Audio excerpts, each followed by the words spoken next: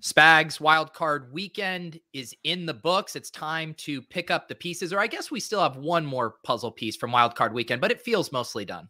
Yeah, most of the main stuff coming through on Super Wild Card Weekend we're going to talk about today. We'll talk about the Monday Night Football game, even build a showdown lineup because there's a lot of big prize pools tonight on DraftKings. We're even going to do a little 3-round playoff best ball draft on Underdog. The gauntlet has returned, and is Pete going to give me a share of the best ball line we built on Friday? We'll find out right after this intro.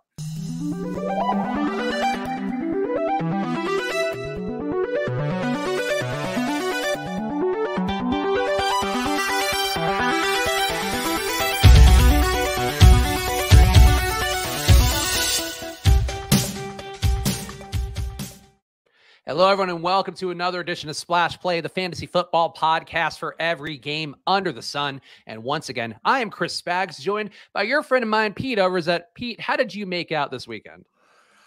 How did I make out?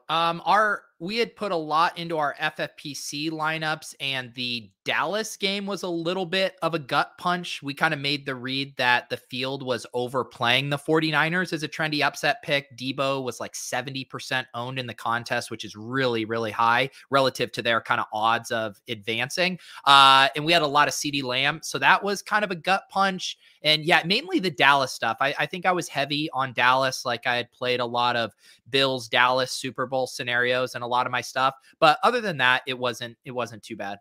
Yeah, I will say one thing that I did, which I don't do normally because, like, you know, enough people who play DFS regularly don't need to see lineups being tweeted out. But I just wanted to tweet out my Millie Maker lineup because ran pretty good in the Bucs-Eagles game on Sunday, and then had Jimmy G and just wanted to basically bash Jimmy G, as we all love to do in the DFS space.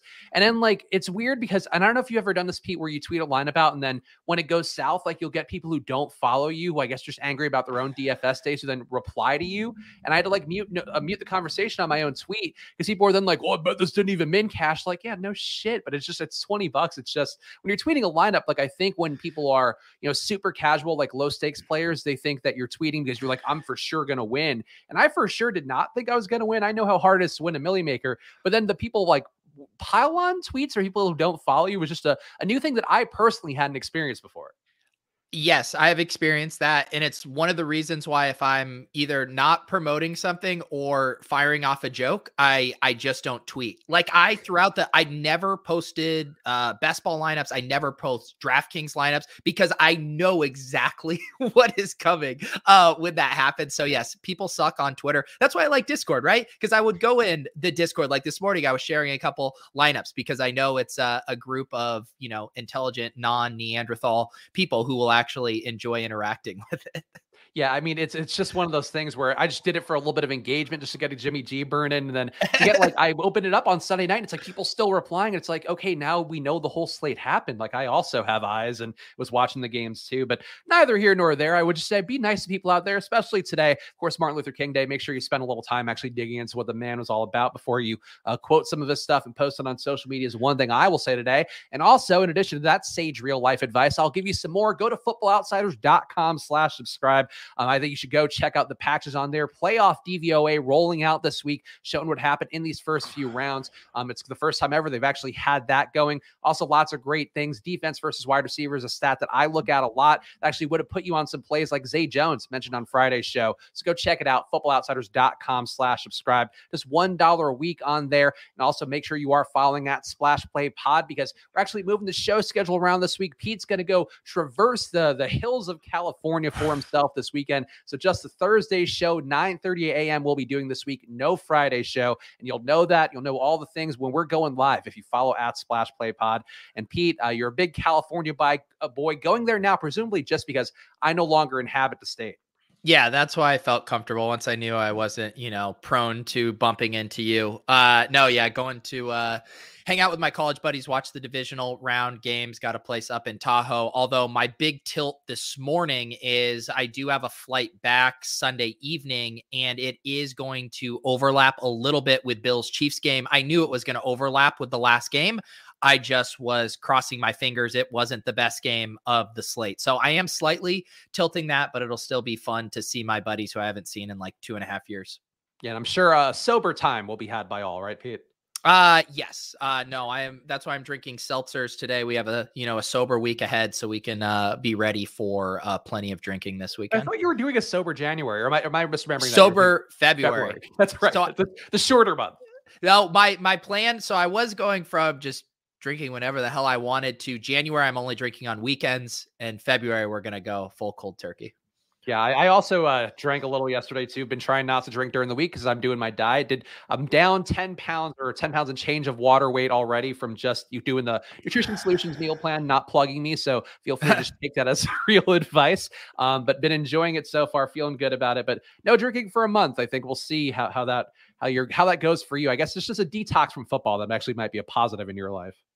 Yes, it is. It is nice. We all need to. I mean, it's fun, right? Like the football season going on. We're just being lazy, watching games, drinking. It's a good time, but at some point, I need to course correct and use the off season as a chance to get back on track. I've decided my new goal is to be in good enough shape during baby photos, like when Luke is born in March 11th, that people be like, what the fuck happened to Spags? He got really good shape in 3 months, left LA, was a fat piece of shit, has this baby, and now he's like a hot dad. That's the goal, Pete, that I'm really looking for. I mean, we do need to trick ourselves for these, random like motivators, right? I know a lot of people will do bets. I think those are really good. Last year in the offseason, I had a bet with Davis, not health related. It was more a reading and meditation bet that kept me on track with that. So bets, any of these, monumental events that we can use to trick ourselves into staying motivated, I think are good ideas. Or just having one person look at that photo and go like, boy, your triceps look great holding that new baby of yours. That's really what I'm hoping for. But let's dig into it. It's time to get into the Super Wildcard Weekend recap. So make sure you hit the like button, whether you're on Peach channel or the Splash Play channel. Helps us out a bunch. Helps us fight off the YouTube algorithms that can make it tough sometimes for content creators in this economy. So please do that right now. The Bengals started off in order here of all the games. Bengals beat the Raiders 26-19. Ja'Marr Chase ends up with 9 catches for 116 yards on 12 targets. Also gets 3 carries for 23 yards. Interesting new facet to his game that we didn't see much of this year. Joe Burrow, kind of a mediocre game, but good enough for some of the cashing lineups out there. Throws for 244 yards and 2 touchdowns. And Joe Mixon, a chalk bust. I went on Osmos on the contrary on Friday, talked about how it's relative to ownership. It seemed like getting away from Joe Mixon might be the move. Of course, did not have the courage to do that in my own lineups, Pete, but does have a disappointing day. Lots of touches for him, though. 17 carries, 4 catches on 5 targets.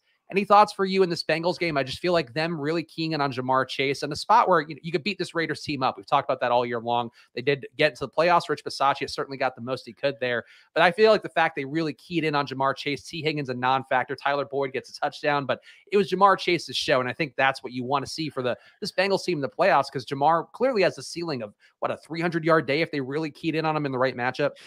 Yeah, you mentioned the carries. I thought that was a super interesting wrinkle that we didn't see during the season. Almost kind of not quite the Deebo Samuel level, like, all right, let's just turn him into a true running back. But I mean, adding that element and just that concept, and it sounds like such a novel concept. And the Cowboys could pay attention to this. You do want to give your best players the ball.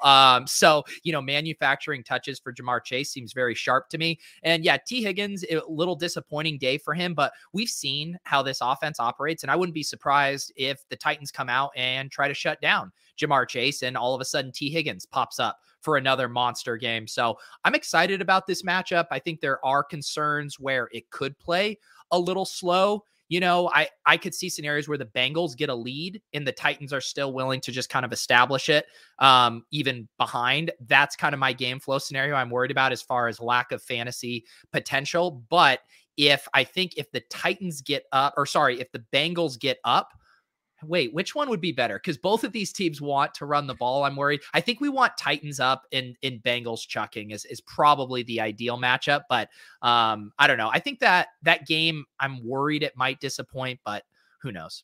You think the only way Derrick Henry is useful if it's Titans up. So I feel like for a lot of people out there, I'm sure they prefer to see the Titans up and then getting the Bengals to throw from behind. But I'm with you on that take, though. I do think T. Higgins being, to me, like what this game established, that Ja'Marr Chase is the number one option. It's not kind of an agnostic 1A, 1B thing, even though T. Higgins did run kind of hot down the stretch. But I'm with you. I do think that now if you're the Titans, you got to go in game planning to take away Ja'Marr Chase. And that should open things up a little more for Higgins. I think a Burrow Higgins Boyd stack is kind of appealing. We saw CJ Uzoma, a guy that I also did tout, had some good touting on Osmos on the contrary, brought none of it to splash play, but did tout CJ Uzoma on there as well. And I think that's the approach for the Bengals is whatever people are going to start to gravitate towards, more towards the Jamar Chase or whatever, really any receiver. If it was Higgins before, you go Chase. Now it's going to be Chase and Uzoma. I think this could be a Higgins Boyd week. And the Raiders, Pete, on their side, felt like Josh Jacobs perfectly solid. Renfro, Waller, decent days, nothing outlier there. Did seem like Zay Jones pulled away some production from the pass catchers there to keep them limited in terms of their ceiling.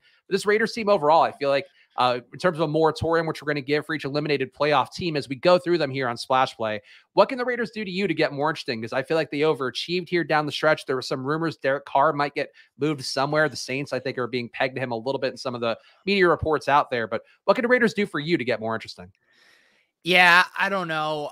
I guess, I mean, they ran bad in that Waller wasn't, healthy for a lot of the year. To me, their way they're currently built, they probably just need to be like the 49ers, right? And get a better defense. And, you have Derek Carr as kind of the Jimmy G analog where he's just good enough that you could win a couple playoff games with him.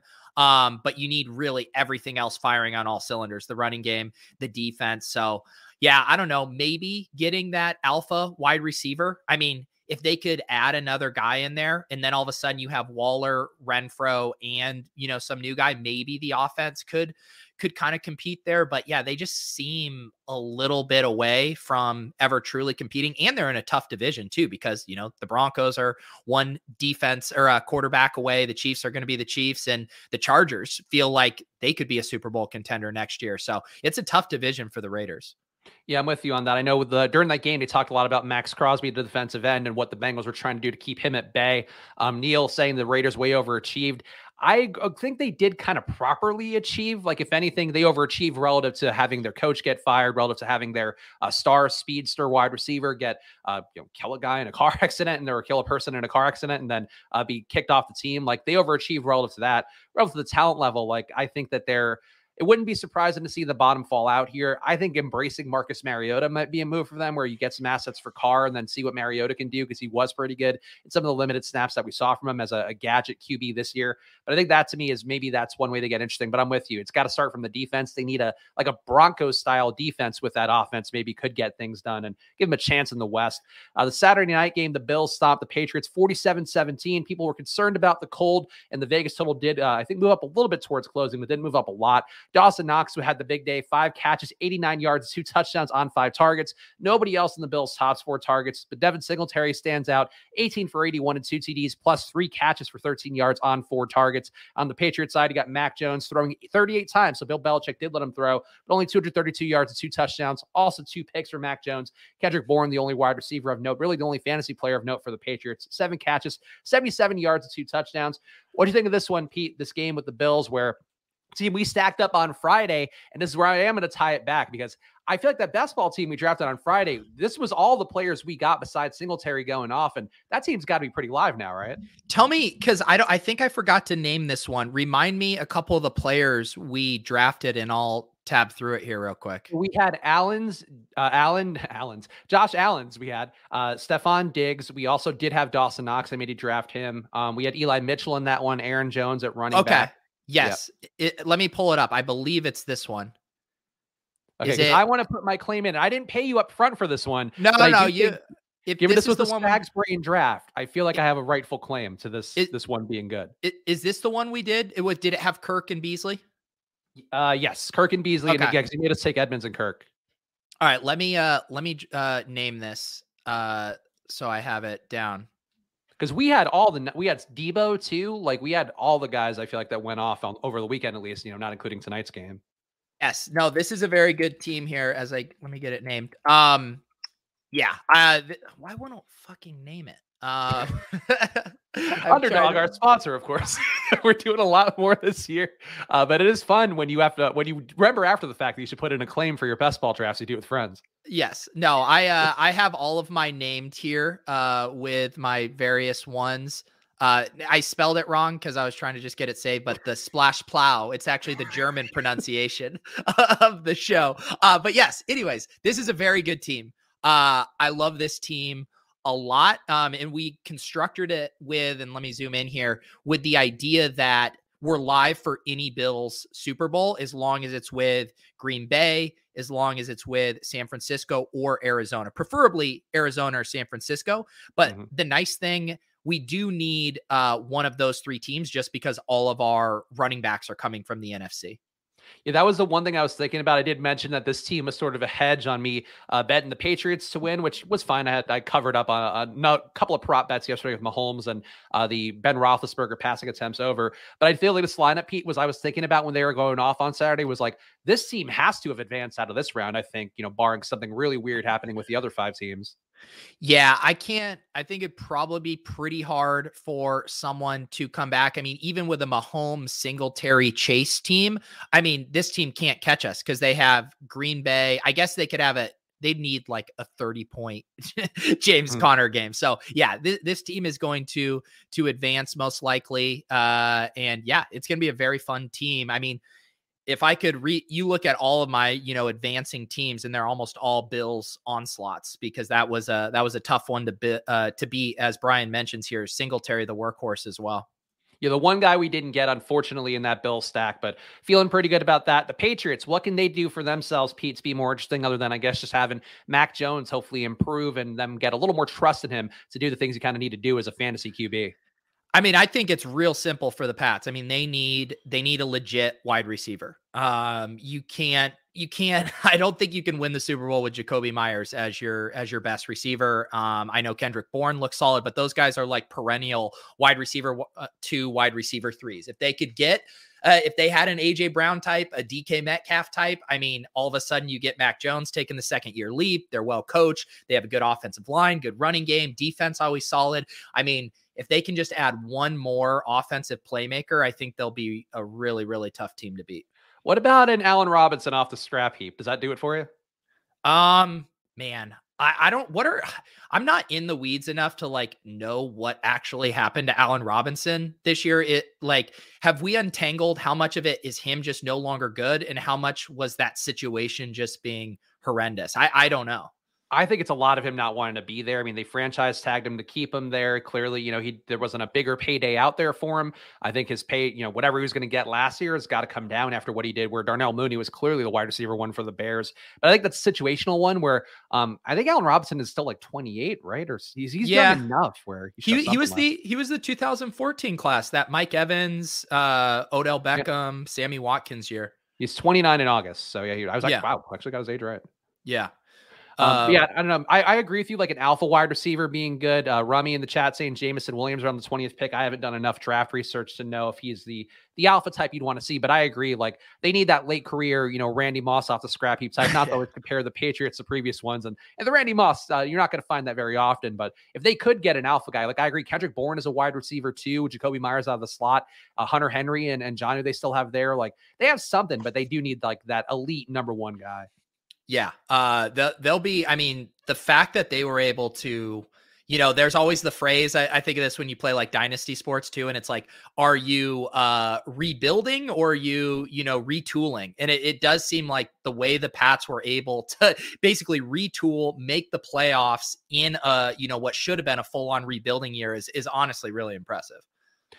We got the Bucks beating the Eagles on Sunday's first game, 31-15, a game that really wasn't as close as the score might indicate. Mike Evans, 9 catches for 117 yards and a TD on 10 targets leads the way. You also saw 17 rushes and 2 catches on 2 targets for Keyshawn Vaughn. Emerging out of nowhere, Giovanni Bernard, 13 carries, 5 catches on 7 targets for him. And then mostly everybody stung for Philly besides Dallas Goedert. He had 6 catches for 92 yards on 12 targets. Kenneth Gainwell comes on in garbage time, really, 5 catches for 49 yards and a TD. The spot, though, Pete, for the Bucks, I feel like you got to feel good about Mike Evans as an alpha wide receiver beating an Eagles defense that sometimes was fairly competent this year. But the backfield with Gio, I know that after the game, Bruce Arians said Fournette's going to try out the hamstring again. I guess Ronald Jones couldn't cut on his ankle, so we'll see how those injuries recover for the second round. But this spot, Gio Bernard coming off the bench looking good. Keyshawn Vaughn, I thought, was also solid. Like the Bucks, to me, just seem like a team going to be hard to put away no matter how many guys they lose as they have down the stretch of the year.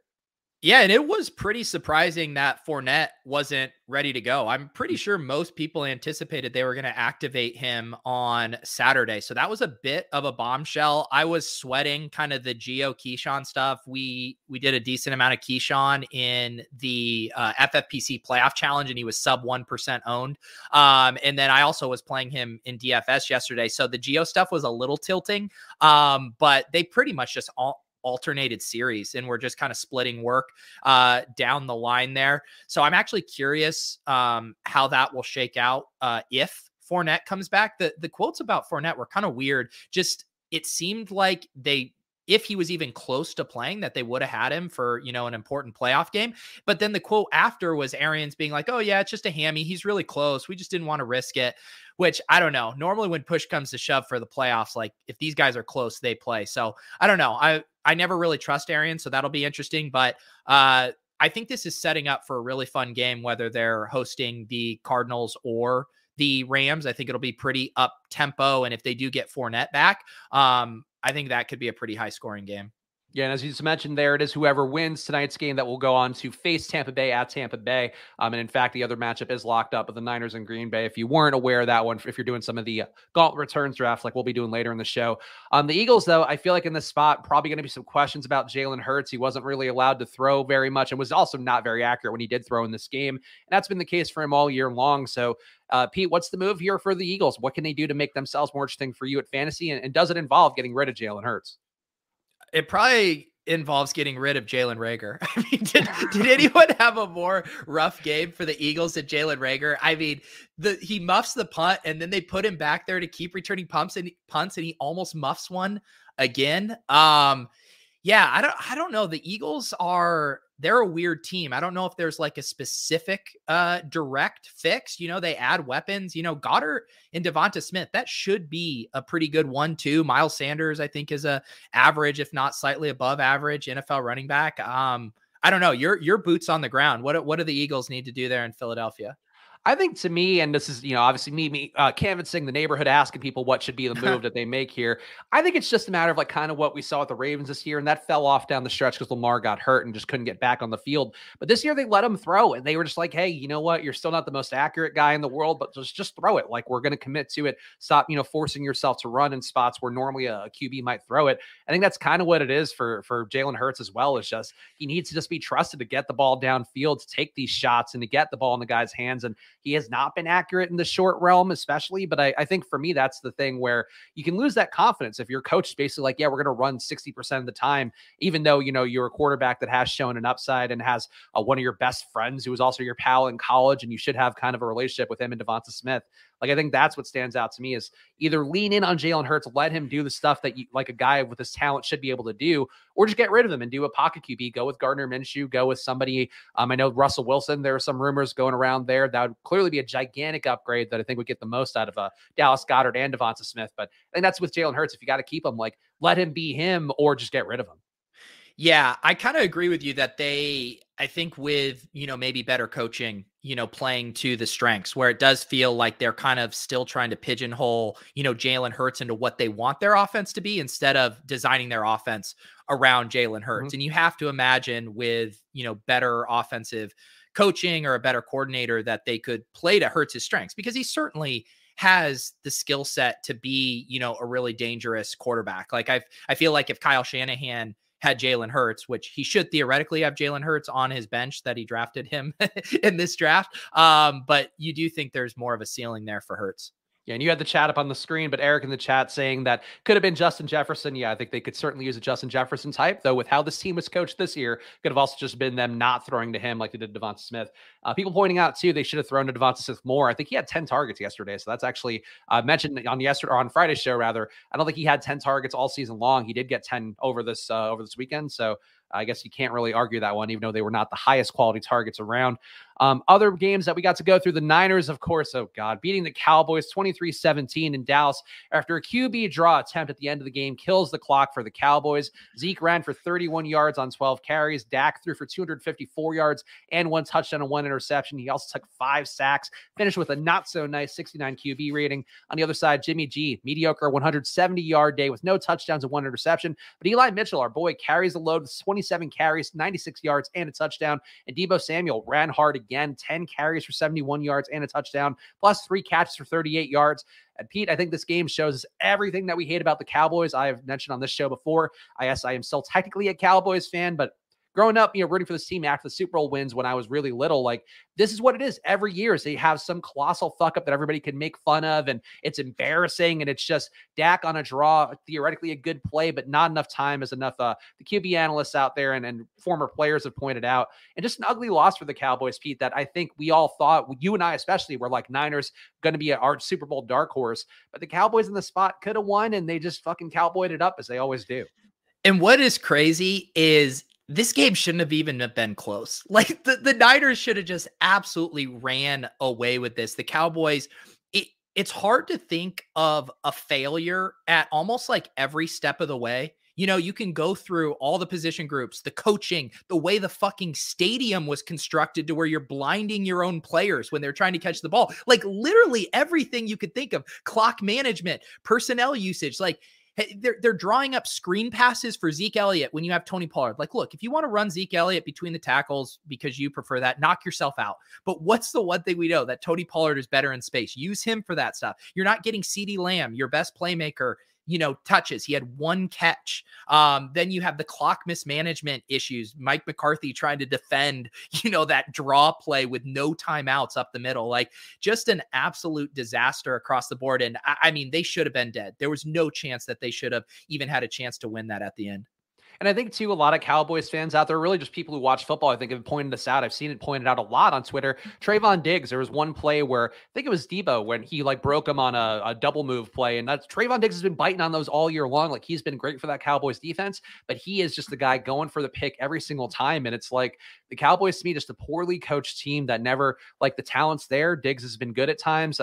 Dak's been good at times. Receivers have been good at times. But I think, to me, this Cowboys team is so disappointing. And we could talk about what we want for them in the offseason. As Neil points out in the chat, Zeke had 1 good knee. It didn't feed Pollard all year. Mike McCarthy apparently not going to get fired as Stephen Jones gave the cosign on him again.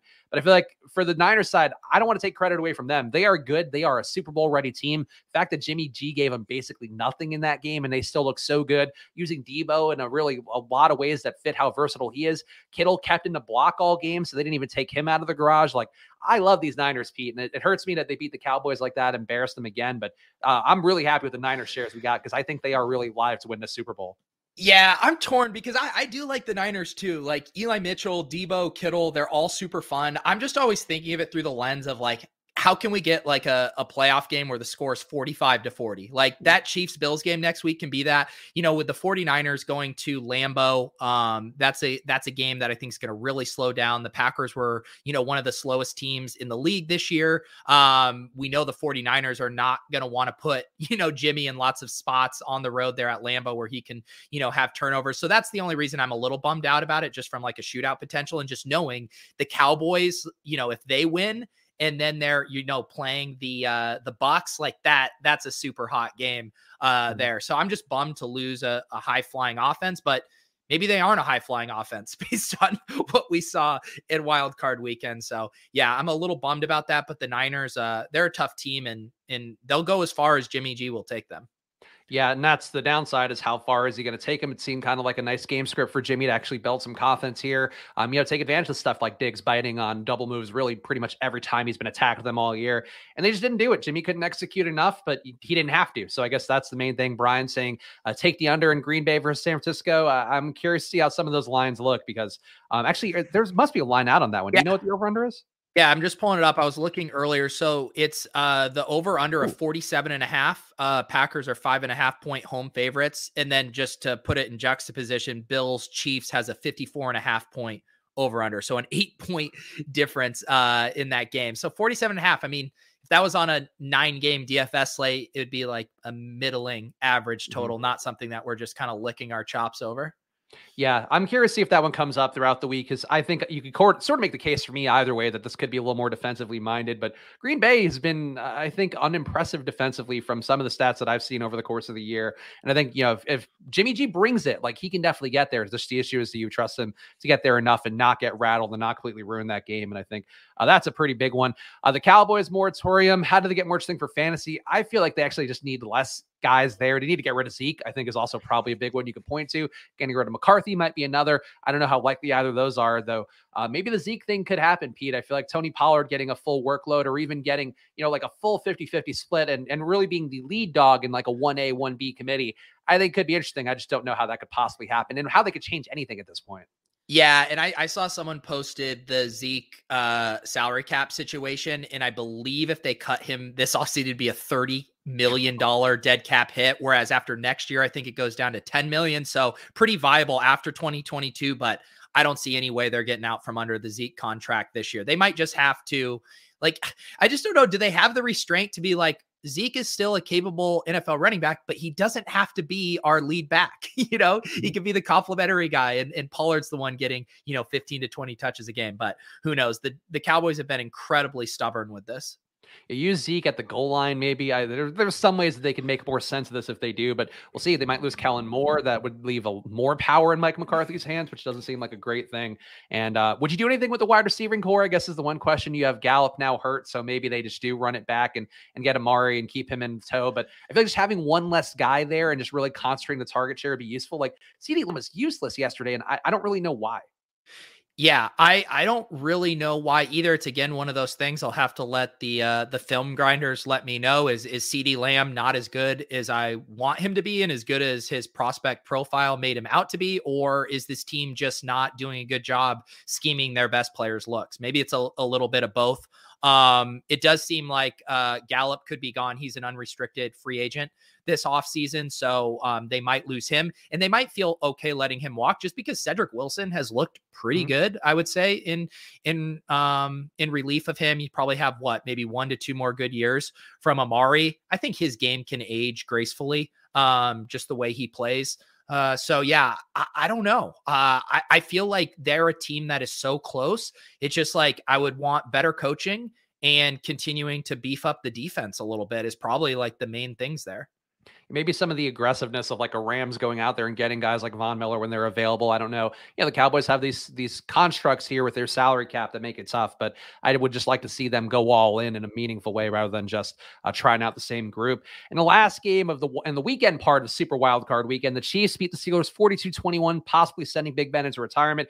Jerick McKinnon gets dusted off here. 12 carries for 61 yards, 6 catches for 81 yards and a TD after Darrell Williams fumbles his way to the bench. Travis Kelce goes 5 for 108 and a touchdown on 7 targets. Tyreek Hill gets a TD to save his day, but only goes 5 for 57. Just barely be useful for fantasy on the Sunday DFS lineups. And no Steelers pass catcher Pete over 40 receiving yards. No rusher over 30 rushing yards.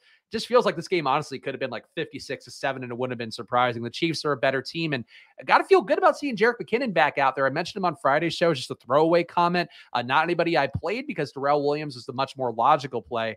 And I guess the Chiefs could beat you in a variety of ways. And just an exciting team heading into this matchup with the Bills. It's got to be basically our Super Bowl for fantasy.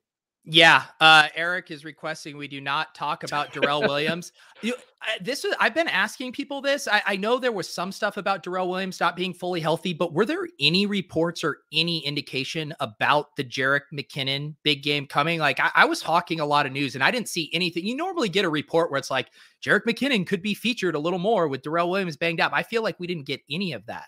It was just that he played a little in, I think, week 17 and week 18. So people were like, oh, they're kind of getting him ready to go and maybe have been saving him. And I mentioned it on the show because I'd heard Bill Simmons talk about it right before we did our show. Normally not the sage wisdom you get on there where he's like just saying shit out of his ass. But it ends up being a thing where the foreshadowing was there, him getting some more work after basically being out of the rotation.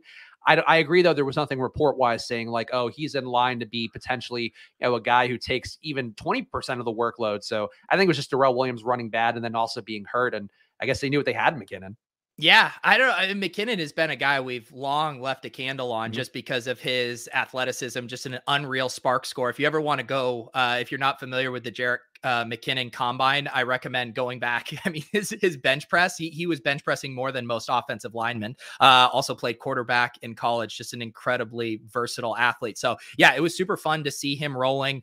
Definitely a big notch in the running backs don't matter debate. It also just hilarious that basically any running back that the Chiefs put back there looks pretty competent other than Clyde Edwards-Helaire, who they burned an early pick on. So yeah, the Chiefs, it was funny, like in the first quarter of that game, I think I even saw Davis Maddox saying, this version of the Chiefs is going to get boat raced by the Bills, which still might be the case. But man, when they started to pour it on there in the second half, you start to get excited about the shootout potential for that game. And, I would say if the Chiefs were going on the road to Buffalo, then I start to be like, man, that's going to be a really tough spot for them. But at home at Arrowhead, I think that's going to be an incredibly good game. Feels like a coin flip to me. The markets have the Chiefs as a -2 favorite. So maybe a little value on the Bills there if you think it's closer than that.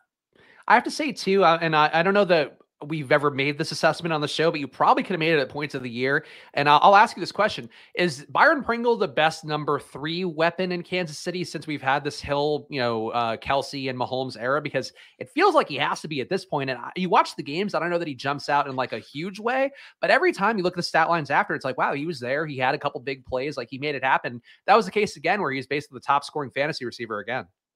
Yeah, I think you're probably right. I mean, there was a stretch when Sammy Watkins was looking really good, but Sammy Watkins would just kind of pop up for one big game and then just disappear for long stretches, where to your point, it feels like Pringle has been consistently solid over this stretch and has, held, Hardman and DeMarcus Robinson off as kind of the main guy. So yeah, I buy that take. I think Pringle's pretty solid.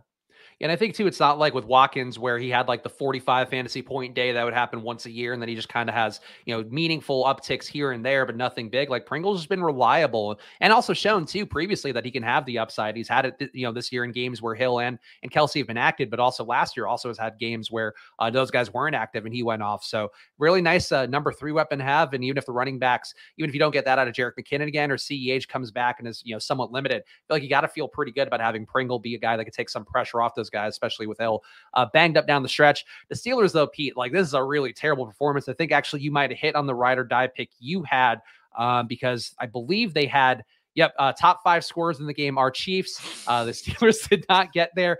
Just a terrible offense right now with Ben. But if you get the right guy in, I feel like this offense could be just as good without making a single change besides maybe just getting Najee Harris healthy.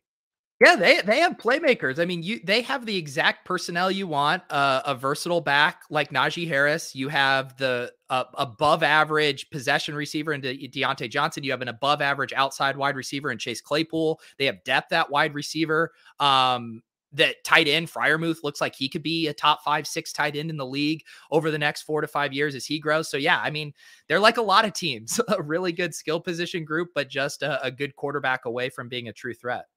What do you think they do? And I guess what can they do this offseason to get more interesting? If there were a move they could make at QB, I guess I'm going to assume you're not going to be a fan of just taking Mason Rudolph and running that back. So what can he do to be more interesting for you for fantasy?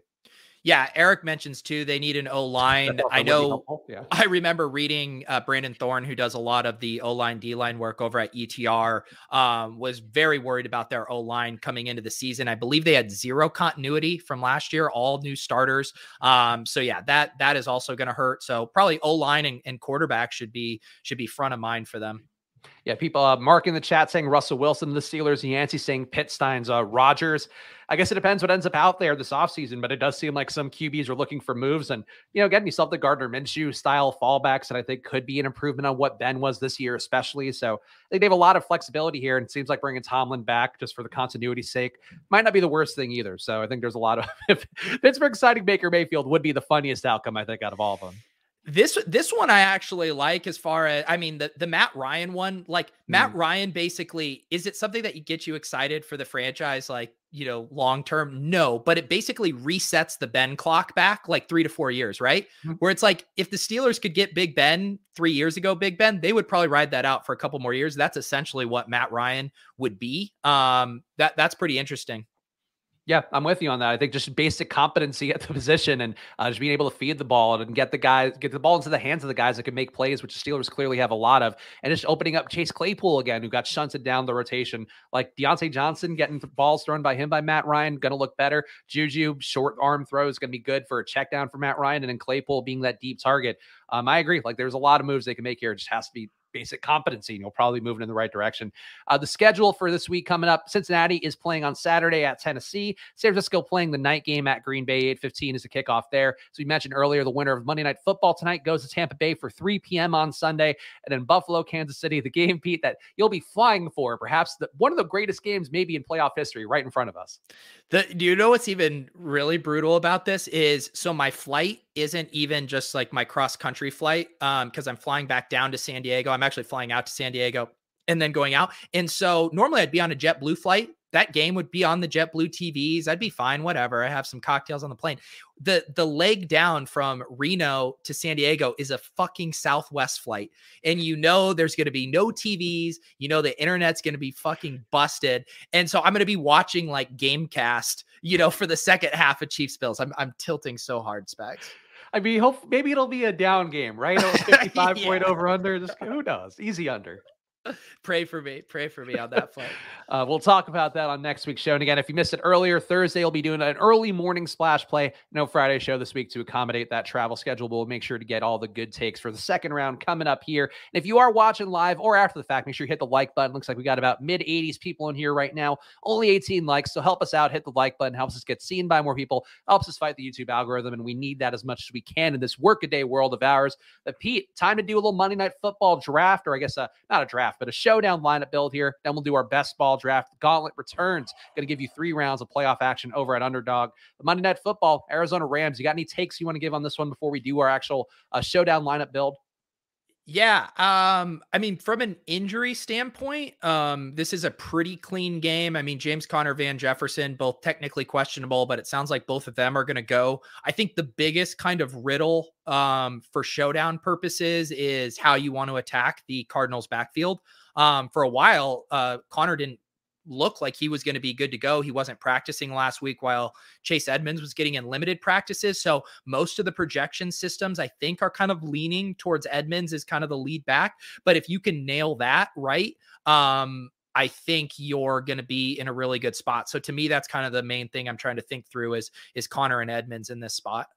Yeah, Conner and Edmonds, I know on Friday's show, it looked like Conner was trending towards being out, but I did have that concern that just because it was a Monday game, that maybe that was the equivalent of a Thursday day in practice, where if a guy doesn't play on Thursday or doesn't practice on Thursday, gets it on Friday, you don't feel that bad about it. But I think now that he did get some limited work in, you got to think Conner's going to play as a game time decision. Guy who has gritted it out in the past, sometimes to his own detriment. But Chase Edmonds still going to be very live as a much cheaper play. And ownership wise, what is Run the Sim saying? Because I'm seeing on Osmo, it looks like actually they have both guys not projected for a ton of ownership, which I guess just people maybe not willing to take the leap. But what's our pal Justin Freeman thinking?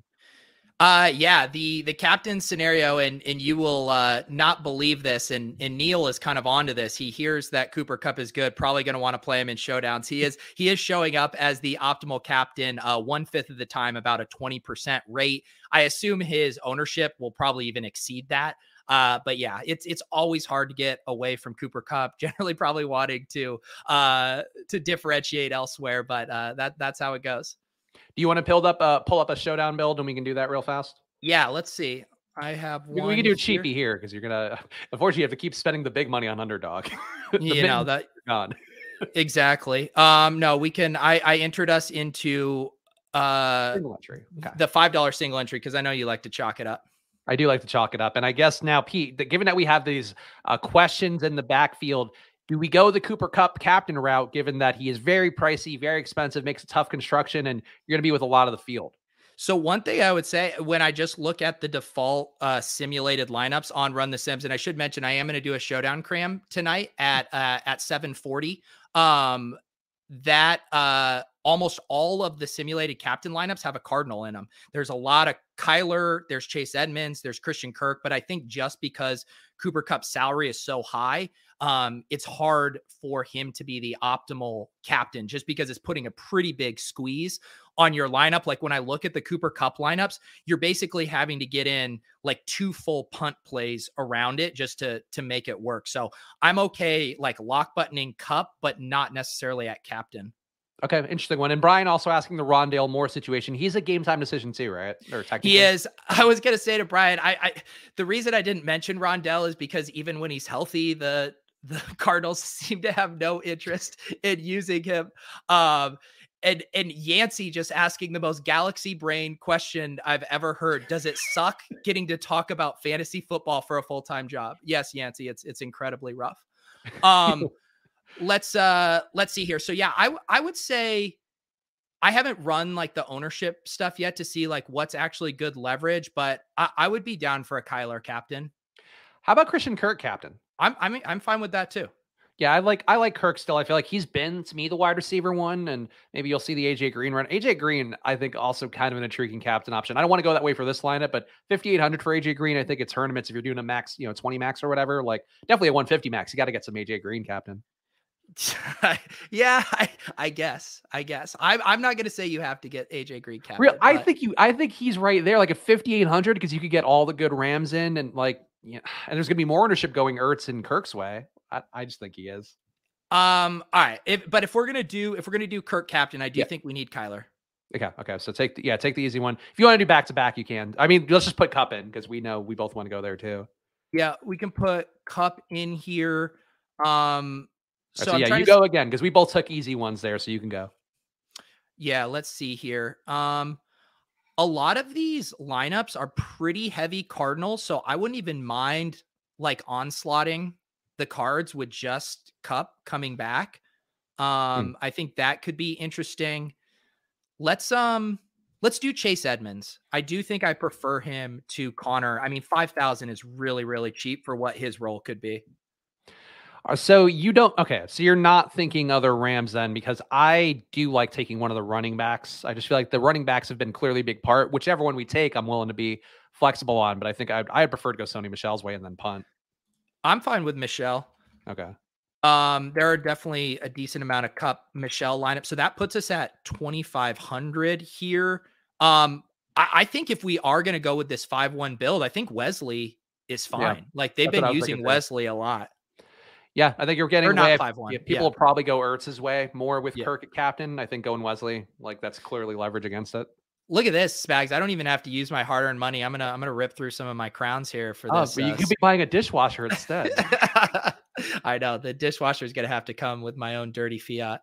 Yeah. So and don't forget to tell the people, Pete. Please don't dupe that lineup here because we're especially in the single entry. Yeah, this one, as Eric says, this one's probably gonna end up being a fairly chalky lineup, but that's why it's in a single entry and not the big $20. I'll leave the galaxy braining to my own account. I feel like going Kirk at captain for a single entry, like that's different enough. True. For it. Yeah, that should help it. All right, and then let's do one more playoff best ball. I didn't even know, and I have to actually join the Underdog partner Discord because our pal Andrew told me to do that, and I forget because Discord is not my top of mind thing. But I didn't know that there was another playoff best ball round coming, Pete, and I'm excited. You know what? I had said to myself, I had even replied to the Underdog Twitter when they announced this. And I said, please, I have a family because I get so obsessed. So when you said you wanted to do this, I was like, fine. But I do have to just one and done this because I can't have another week of ripping off 60 drafts. Well, the thing is, Pete, we're going to win the 200K on that other one. So like now it's just found money for you. The money is not my concern. It's the time. The time is my concern. But yes, they do have this 9,000 person tournament. Pretty nice prize pool. 40,000 still up top here. $25 entry fee. I actually haven't read the rules. Obviously, the scoring is the same. Is it just top team advances? I think it's just top team out of 6. Yeah. Okay. So very similar to the last gauntlet. Yeah. I've been enjoying these. Like I have actually not had the time to do more because honestly, NBA DFS takes up most of my, my non-NFL DFS time. And I'm jealous because like you get to do so many of these just for shows. And if I had like a reason to do more, I would, but like instead it's just me doing these on the show with you. And after Friday, like I feel like we built a really good one on Friday that now I'm like, fuck, I just want to throw them all in. Yeah, no, it's but only on the air. I like building them on the shows. Clearly my best ball lineup I built with Bime 4 ended up being my best team this year, finished 8th. Like it honestly is nice because I remember even to this summer when I was doing a ton of slow drafts.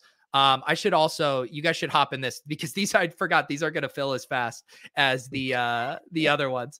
I might have to toss it on Twitter in the chat if this doesn't fill. But I was gonna say, I know when I was doing a ton of drafts, like I was in the slow drafts, and I would wake up and I would just be ripping through, making picks, and you end up getting into a groove, and you almost get too comfortable where you're like, these are the guys I like in this spot, blah blah blah, and you kind of end up having a portfolio at times that has too much similarities across them. So when you do drafts with other people, it's nice to kind of pull yourself out of how you view it. And it actually ends up getting you some more interesting teams. Whereas, like, I don't think either Eric or I would have drafted that team on our own, but together the melting pot of ideas ended up creating a fairly unique team. So I do enjoy getting to build with other people. And honestly, Bill, watching, doing the shows over the last week or so with Josh Norris and with Davis Maddock as well. Like, I just me getting to listen to you guys. Like, I felt like I came in with a pretty good way, and I hope people out there too, if you've been drafting along, hopefully you guys have been listening. But I felt like we drafted a really good team on Friday, in part because you guys taught me how to draft a better team, and I think that's kind of fun. That's our angle here on the show.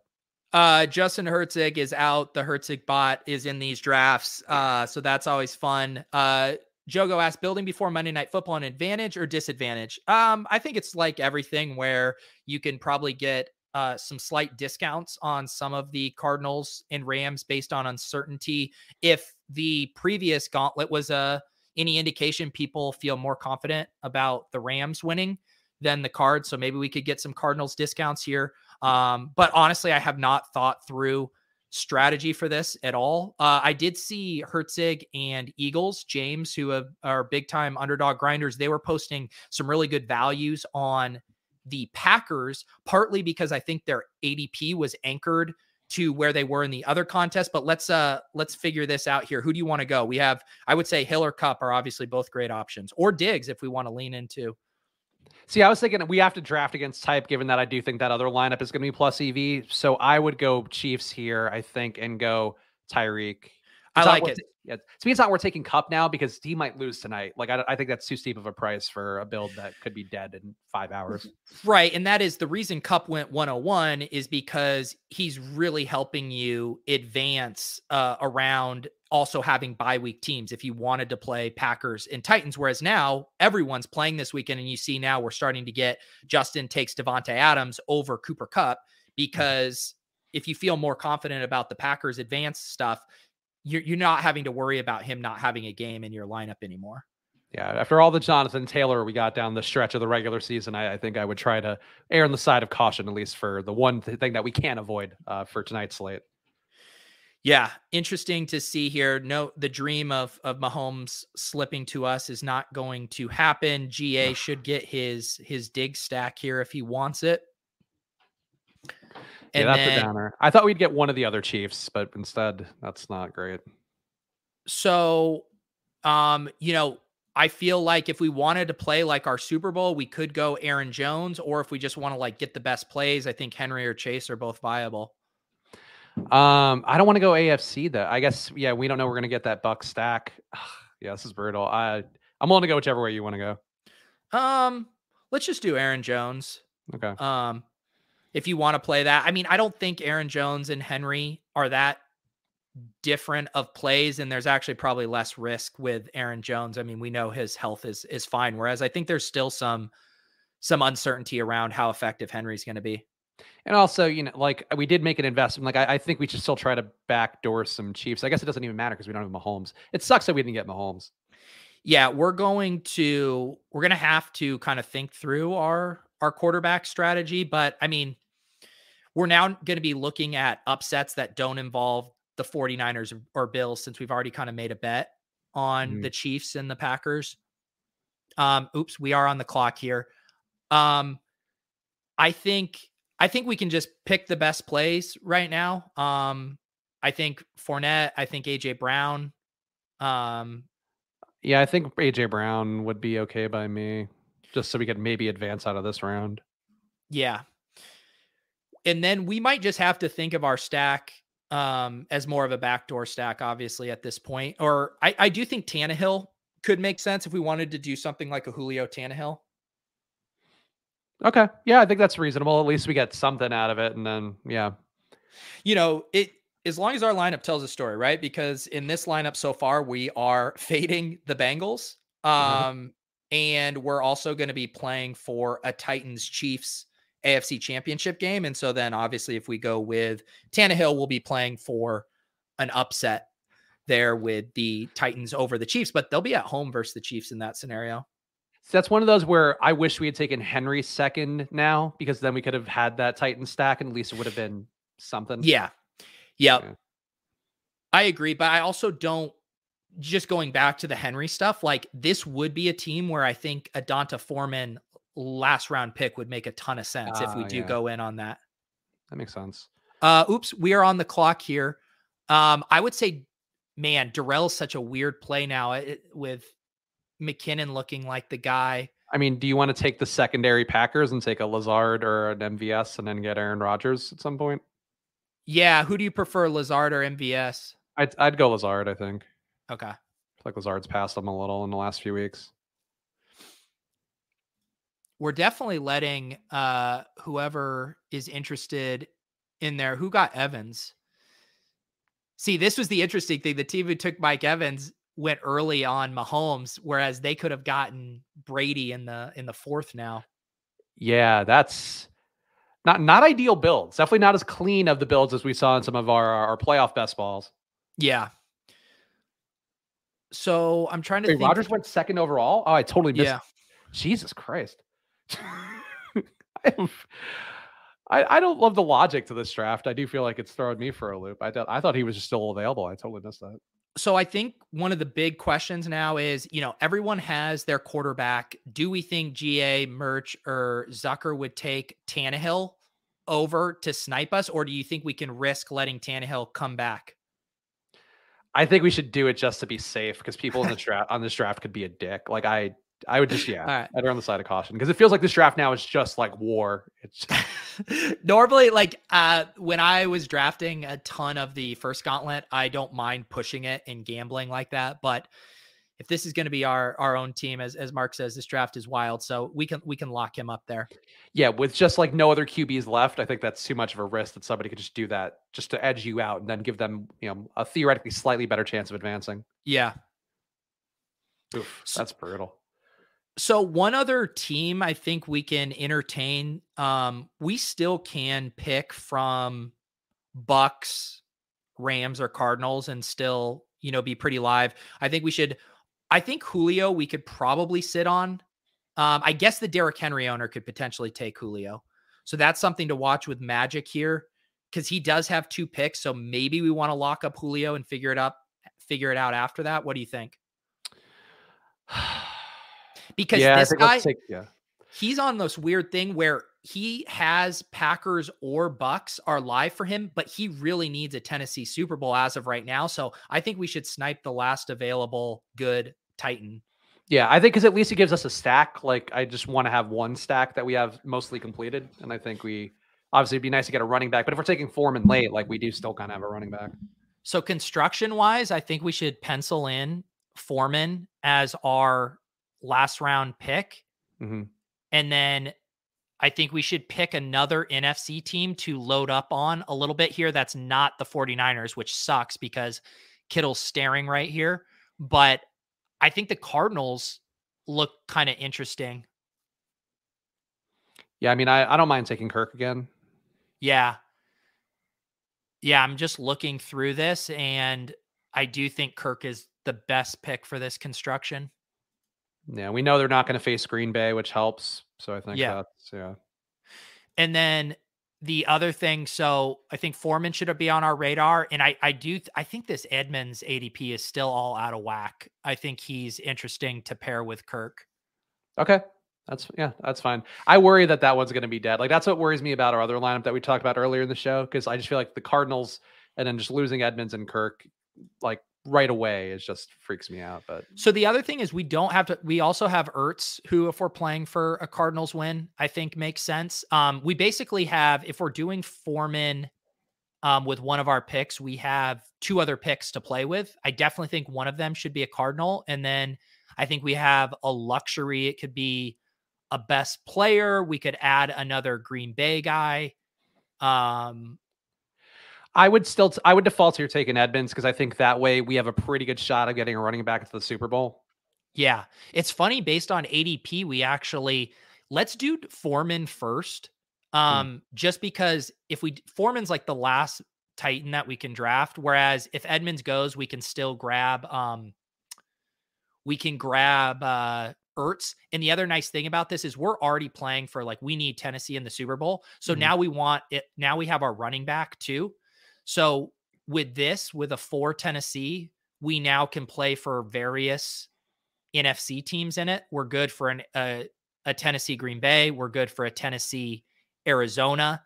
And depending on what we do with our last pick, we could even be viable for a Tennessee something else. Yeah, no, I think that makes sense. I think I just wish we had taken Henry like earlier, but that's the one thing I would take Yeah, back in this draft. I agree with you. I don't think it's awful. So with this one, I am just going to put Ertz in the queue. We could really just go heavy on Arizona upset here. I'm trying to think, like, what would be the other just best plays if we didn't do this. So we basically don't want the Chiefs to. We want Tyreek Hill to have a good like 2 week run and not advance over the Titans. So I don't think taking any more Chiefs makes sense. I feel like ideally, we would be taking a Buccaneer. Like, if we don't want to triple up on Arizona and want to leave an out for a Tennessee Tampa Bay, but there's not a lot of attractive Tampa Bay players. I was going to say like I could make a case for Gio, but he just went so that Well, case is actually, gone. I don't even think we want Tampa Bay now that we have 2 Arizona, unless there was someone who really stood out. Yeah. I think we should triple up Arizona. Okay, I think that's fair. Do you prefer Ertz or Green? I think based on what we've seen this year, you got to go Ertz. Yeah. But I'd like to make the case for AJ Green, but I think logically, if you can get Ertz, Ertz is the better one. Yeah. So, yeah, I think this is a good team where we are, like, the dream scenario for us is Tennessee versus Arizona Super Bowl, but we're still live with a Tennessee Green Bay Super Bowl as well. It's just How mad would the networks be if it were a Tennessee Arizona Super Bowl? Oh, they'd be livid. They're going to be mad if Tennessee is in it. I mean, they just want Bills or Chiefs. They don't care beyond that. Bills, Chiefs, and then Brady or Rodgers on the other side, I think, are the dream scenarios probably. Yeah. Well, that was a fun draft. I was not in the headspace for these like I was in the other, so it was fun to talk through that. Yeah, we could do one more on Thursday too. Hopefully, assuming that doesn't fill up before that show, and we'll know then who's going to win in tonight's game. That'll probably make it even more chaotic. But Pete, you give it the plug one more time. I know you're doing the showdown cram, so tell the people where they can find you next. Yeah, I'll be live tonight. I've been doing them like around 7:40. I want inactives to come out, and then I need to be able to make my own lineups, and then we'll go live there for about the past or the 30 minutes leading up to the game. So welcome to come hang out. Like Spag said, the prize pools for the showdowns the past 2 nights have not been that good, and based on how many people were watching my streams, there wasn't a lot of showdown interest. I'm guessing there's going to be more interest tonight with it as the only game in town. Yeah, there's like 100K in the play action tonight up top. Like they have some good tournaments on DK, so I'd say definitely watch Pete's show, throw in some lineups. That's what I'm doing. I was planning on doing NBA, but they kneecapped the NBA pricing today and instead went more NFL. So I'll be doing showdown along with you guys. Follow at Peter Rivers, follow at Chris Spags. Make sure to go to footballoutsiders.com/subscribe. Again, playoff DVOA is going to be new this year for the first time ever, but also lots of great tools to help you build better lineups there. Down the home stretch, defense versus receiver. Again, one that I would point to every time looking at it for these playoff matchups in particular for showdowns. But go footballoutsiders.com/subscribe. And we'll be back Thursday morning, 9:30 a.m. Eastern time, bright and early here on Pete's channel and the Splash Play channel. So make sure you are subscribed and also following at Splash Play Pod, and hit that like button before you go. Enjoy your nights, guys. Good luck.